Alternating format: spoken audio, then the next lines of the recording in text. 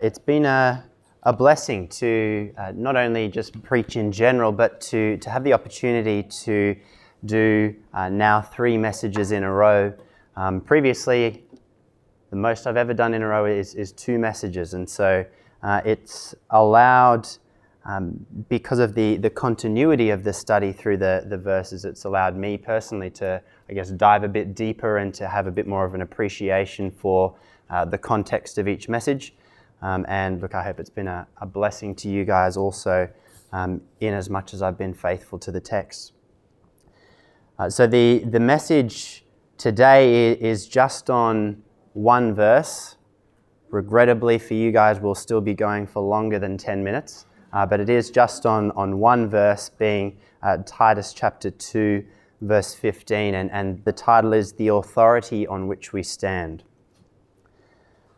And so just to bring us up to date or just a bit of a summary from the last message, much of the 2nd chapter is summarized in a misordered version of a few of the verses. So verses 7, 5, and 10, if you sort of put parts of them together, say, "Show yourself in all respects to be a model of good works, so that the word of God may not be reviled, and that we may adorn the doctrine of God our Saviour."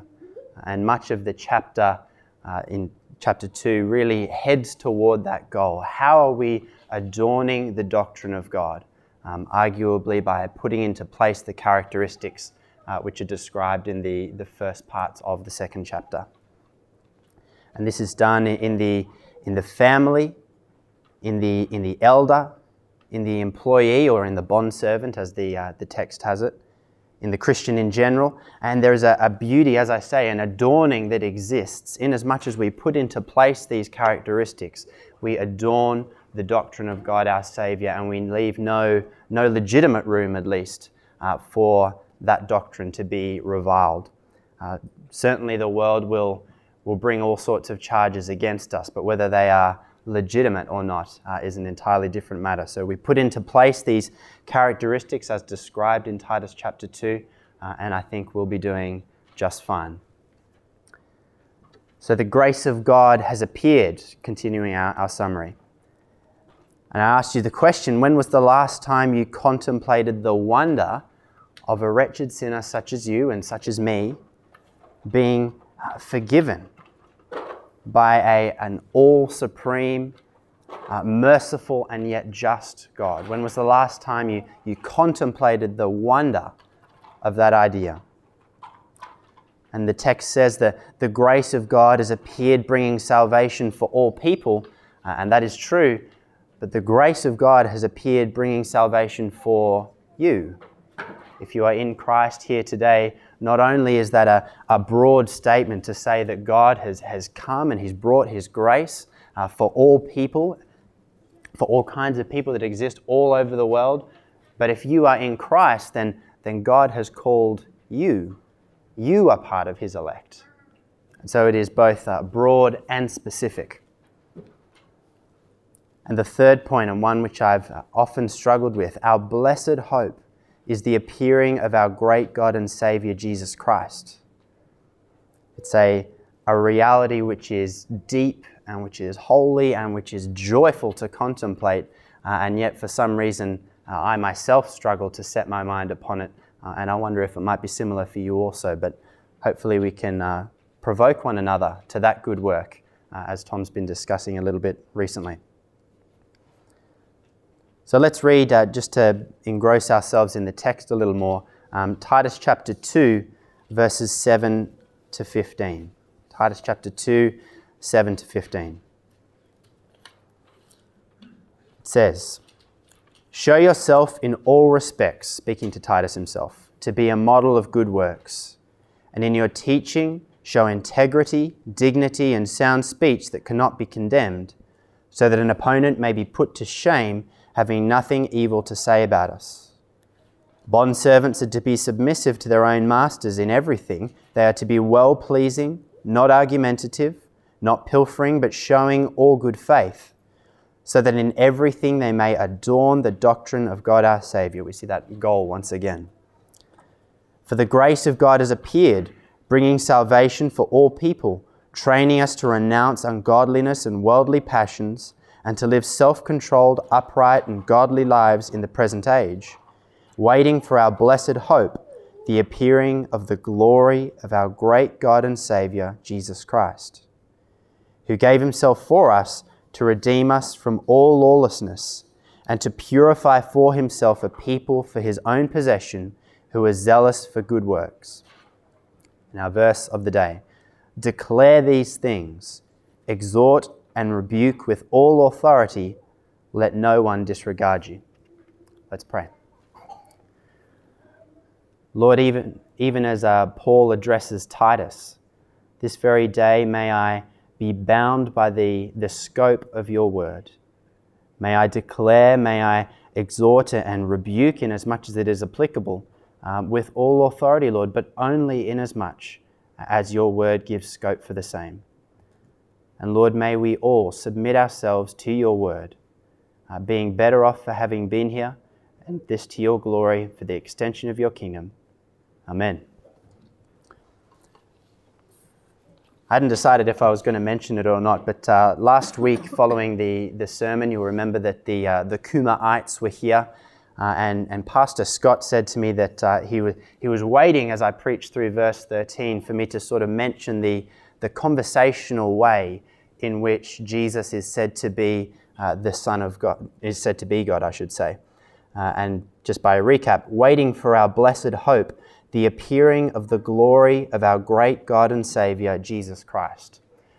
And you've heard me say it before, what's perhaps significant about that is Paul doesn't lay out a big argument on why it is that Jesus is the Son of God and how it's all tied to the Old Testament and pointed towards this Messiah who would come and he'd be of the bloodline of David and so on and so forth.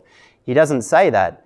He simply just says, the appearing of our great God and Saviour, Jesus Christ, as if it's an accepted fact, which shows that in their everyday speaking with one another, it was an accepted fact. It was just that, an accepted fact that Jesus is God. It wasn't something that every time it was spoken about needed to be vastly proved in the nitty-gritties of the Old Testament. But it was an accepted fact. It's something which I would say is tacit, is implied in the text, as opposed to needing to be drawn out in every occasion. Just to be clear, not that there's anything wrong with drawing it out, but the fact that it's assumed is quite significant. So that was, shall we say, a point missed from the last sermon.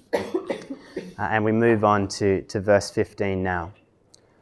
Declare these things, exhort and rebuke with all authority, let no one disregard you. So by way of laying the foundation for the message, I suppose, as much for my sake as for you guys as hearers, this verse is most obviously applied to Titus. This is Paul writing to Titus, and so he says, declare these things, exhort and rebuke with all authority. But because Titus was a leader going into the island of Crete to establish churches, to establish elders within these churches, I think it's right to make the application, yes, of course, to Titus, with whom the letter is addressed, but also to those who are elders or leaders within God's church. Because Titus, in a sense, had an authority which was given to him from God for the work that he was going to do. Similarly, we can make that application from the same principle to elders and leaders within God's church even today. And whilst the declaring, the exhortation and the rebuking of Scripture is not something which is limited to elders and leaders, certainly it can be done from lay member to those who are not in leadership, as per perhaps passages like Matthew 18. This text itself addresses those, I would say, Titus, and those within elders and a leadership position. With that being said, if you're not in an eldership or a leadership position, there's plenty that you'll be able to get from this message and plenty of principles you'll be able to draw from it. So by all means, stay tuned. So Paul starts with declare these things. And if you have another translation in front of you, oftentimes declare is simply translated as speak or teach. And there's perhaps at least one grammatical reason why the ESV translators may have chosen declare. But I wonder also if they did it in order to differentiate between exhort and rebuke, which of course are done by means of speech. And certainly the things that have come before in chapters 1 and 2 are worthy of being declared. We might, in perhaps more modern language, translate declare, exhort, and rebuke as proclaim, apply, and correct. Proclaim, apply, and correct. But the verse begs the question, what is it that Titus is to declare and to speak? Well, Paul says declare these things, implying the things that have come before, or broadly, things which are in line with the doctrine of God. But specifically these things, to train godly and holy leaders who know the Word of God. These leaders ought to know positively what God's Word teaches and be able to use it to critique the falsities of others. He's to declare the teaching, to teach well the roles people have within society and the family, stressing the importance of that family unit. He's to command proper order in all relationships, including those of master and servant, or employer and employee as our application for today. He's to teach that God's people ought to be a purified people, sanctified in the way they live, and this ought to be noticeable. He's to teach that the grace of God ought to be expectantly waited upon and should result in the purification, once again, of the Lord's people. And God's people should shun evil and chase after good. And all this unto the adorning of the doctrine of God, unto the fame of Yahweh our God. Just as a 10-line summary of chapters 1 to 2. These are the things which Paul bids to Titus. You are to declare, exhort, and rebuke in line with these things. So declare. And subsequently to exhort. Exhort with all authority. This reinforces what Paul has said to Titus in chapter 1, verse 9, where he says he must hold firm to the trustworthy word as taught, so that he may be able to give instruction in sound doctrine and also to rebuke those who contradict it. And subsequently, a few verses on in verse 13, therefore rebuke them sharply that they may be sound in the faith. Now the word for give instruction in chapter 1 verse 9 is the same used of exhort in our present verse of the day. And as in English, rebuke is the same in verses 1 and 9 of chapter 1 and chapter 2 verse 15. But this is, if you're going to tune out from now on, get this as the central part of the message. This is the foundation which it is all built upon. And I think the central presupposition or the central assumed thing within what Paul is saying.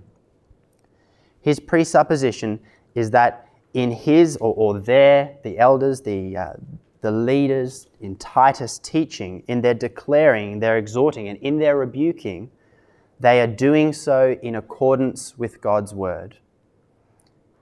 And he says, and it's a big and bold statement, he says, declare these things, exhort and rebuke with a little bit of authority, with a medium amount of maybe 7 out of 10 authority.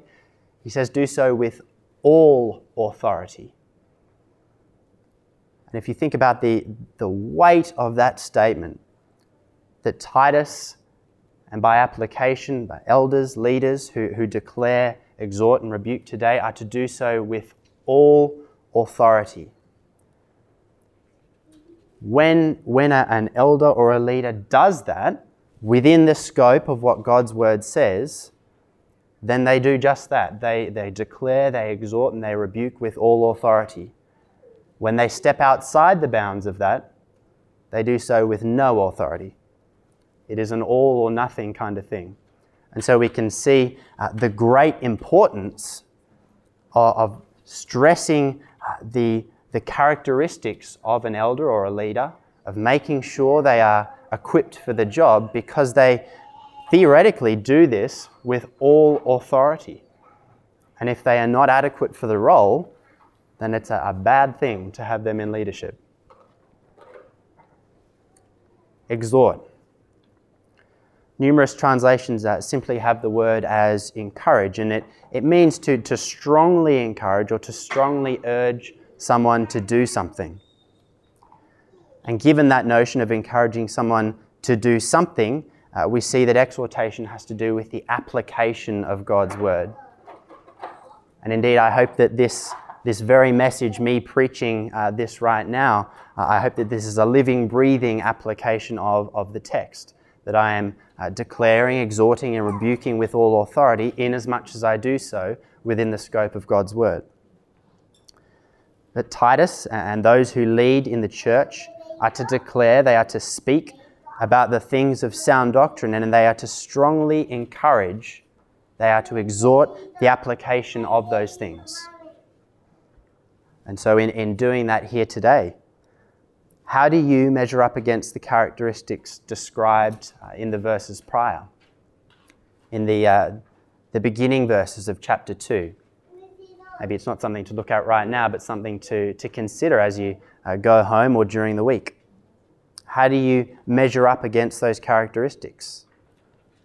And subsequently, how can you pray and strive that those characteristics would be more realized in your life? And in application to the elder, what is the substance of your teaching? Is it popular opinion? Perhaps more challengingly for us, is it that which is considered reformed, quote unquote? And as I've reflected upon that, I know that in myself, there are numerous theological positions which I espouse, which within Reformed circles might be considered fashionable, I suppose you could say.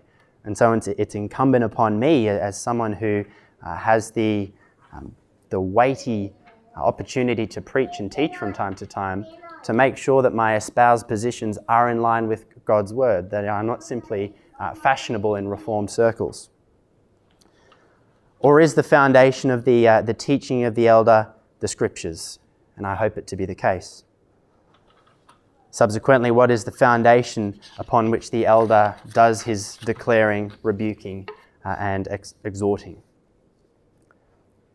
So that's declare, exhort, and now on to rebuke from verse 15. If you have a Bible with you, you might like to turn to Proverbs chapter 9. So rebuke is also translated as reprove, convince, or to tell one's fault, to convict them of something. And on the surface, and it can come with the connotation, I should say, of bringing correction with the shame of the person being corrected, which on the surface sounds harsh, doesn't it? To not only correct, but to do so bringing a degree of shame on the person being corrected. And so it sounds harsh, but remember, this is in line with, other Pauline verses, such as 2 Corinthians 7, verse 10, which says, "For godly grief produces a repentance that leads to salvation without regret, whereas worldly grief produces death." If one has shame or grief in a worldly sense, it produces death. But if one has a godly grief, if one has a godly repentance over something which they've done, over a characteristic within themselves, then that kind of grief produces a repentance. And that kind of repentance leads to salvation without regret. So though correcting and bringing shame upon someone who is in sin may on the surface sound harsh, the goal is very, very kind. And this, of course, being in line with chapter 1, verse 13, that they may be sound in the faith. That is the goal of the correction which Paul at that point advocates of the Cretans. So if rebuking is done in line with Scripture, with a gentle spirit, and with the goal that the person being rebuked will become sound or sounder, in the faith, that too, as a side point, can help to take away some of the fear of rebuking. But you're in Proverbs chapter 9. Starting from verse 7, it says, "Whoever corrects a scoffer gets himself abuse, and he who reproves a wicked man incurs injury. Do not reprove a scoffer or he will hate you. Reprove a wise man and he will love you. Give instruction to a wise man and he will be still wiser. Teach a righteous man and he will increase in learning. The fear of the Lord is the beginning of wisdom, and the knowledge of the Holy One is insight.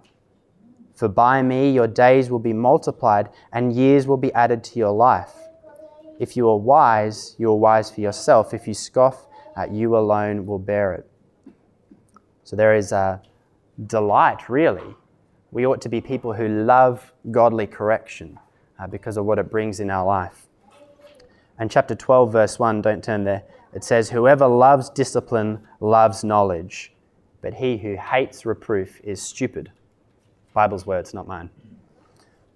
But whoever loves discipline, whoever loves correction, loves knowledge. And what a different thing to the world, to love being corrected, that we might be sharper tools in God's hand. And it's a little bit of a rabbit hole, so I'll try and make it just a short one rather than a long one.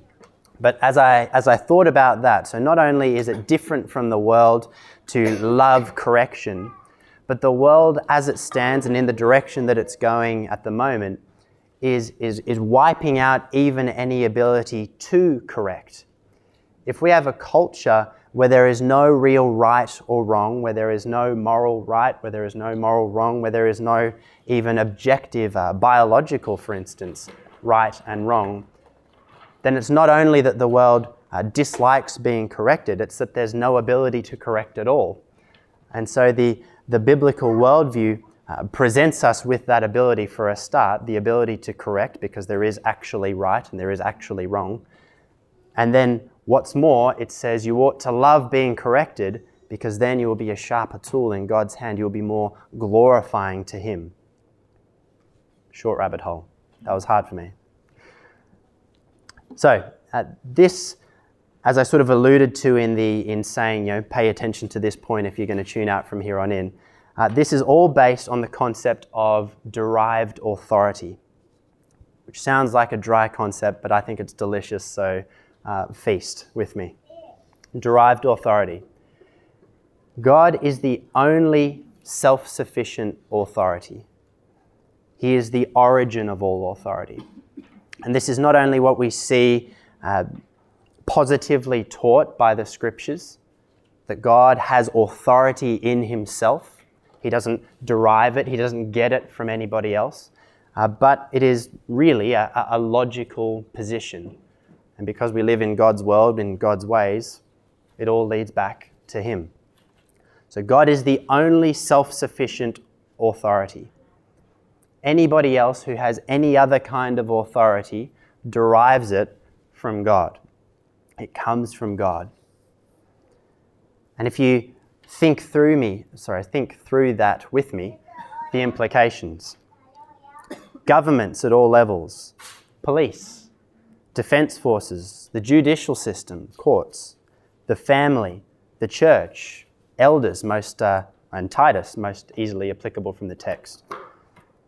They all derive their authority from another. They all derive their authority specifically from God. And so, without God, the real and true authority that these institutions maintain would be utterly meaningless. That's the negative teaching. But because God does exist, these institutions do have legitimate authority, again, within the scope of their God-given bounds. There's plenty of application which could be made from that, but I'll leave it to your delightful minds to do so. Authority is based on an inherent ought, or an inherent you should or should not do one thing or the other. So if I were to say to you, you ought to do this or that thing, or you ought not to do this or that thing, you may, consciously or unconsciously, say, why? Or based on what standard? And what you're really doing is asking me what authority I stand upon in order to make my ought or ought not statement. Or a kid might say, who says? And you might even have heard, and it gets at the heart of the point, even though it is a bit ruder, you might even have heard someone say something like, well, who died and made you God? And that really gets to the heart of it, because it's, even though probably said in a slightly blasphemous way, it gets at the heart of who the true authority is. Who died and made you the ultimate standard? Who died and made you the self-sufficient authority from which all other authority comes?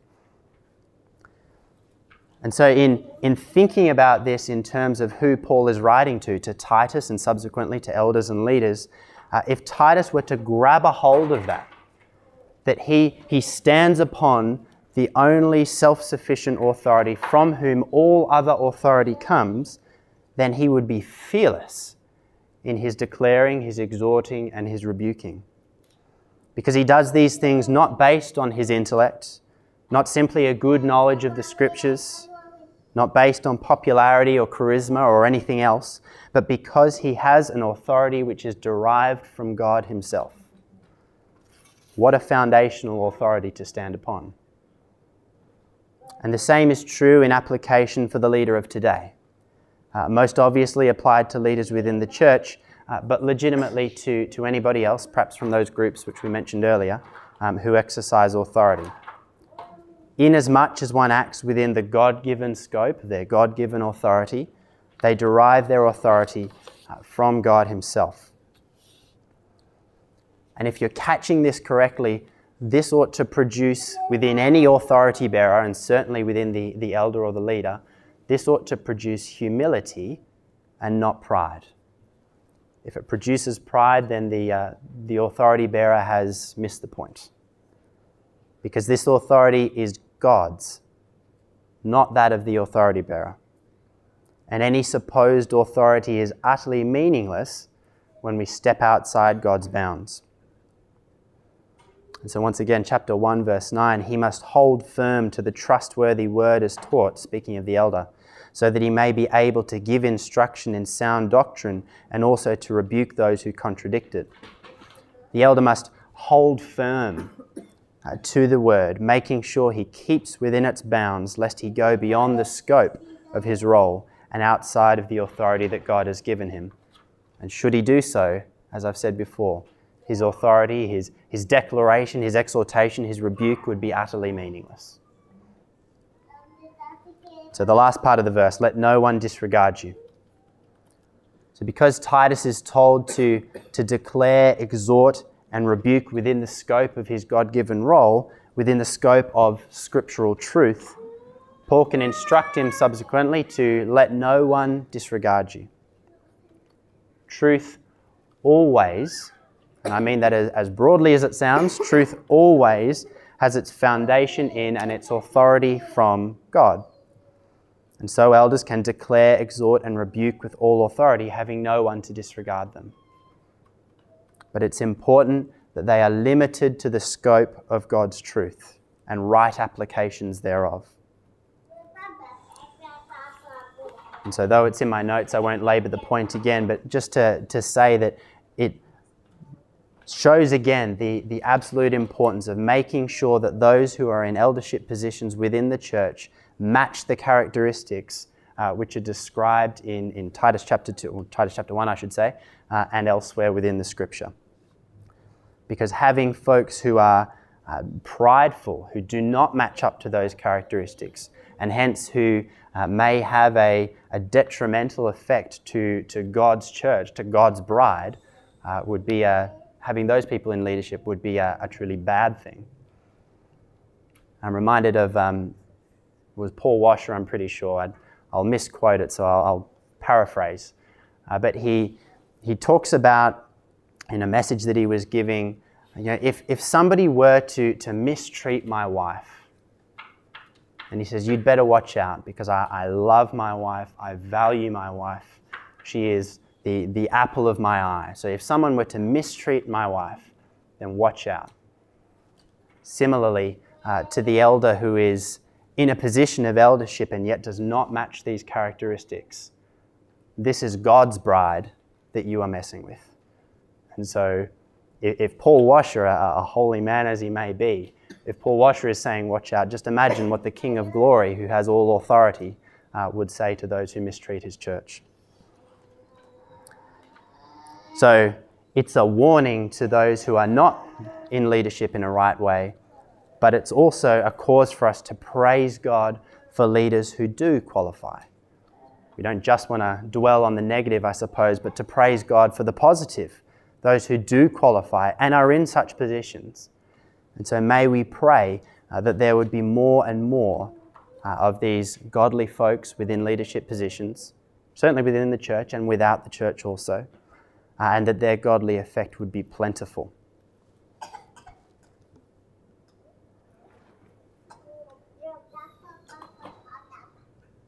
So, to conclude, it's really a fairly simple message, and I'm thankful for, as I say, the opportunity to have looked through the second chapter of Titus over the last few weeks, because I've realized really it's quite a simple message. And so hopefully as you perhaps go back and read through the verses, you can see it's not a lot of deep theological, difficult stuff to interpret. It's really a pretty practical and simple section, I should say. But 2 points for you to remember today. When the elder or the leader declares, exhorts, and rebukes, assuming they are doing so within the scope of God's word, they are doing so with all authority. This is because they are doing so with God's authority as their foundation, on his say-so, we might say. And hence the one declaring, exhorting, or rebuking ought to let no one disregard them, no matter what the pushback.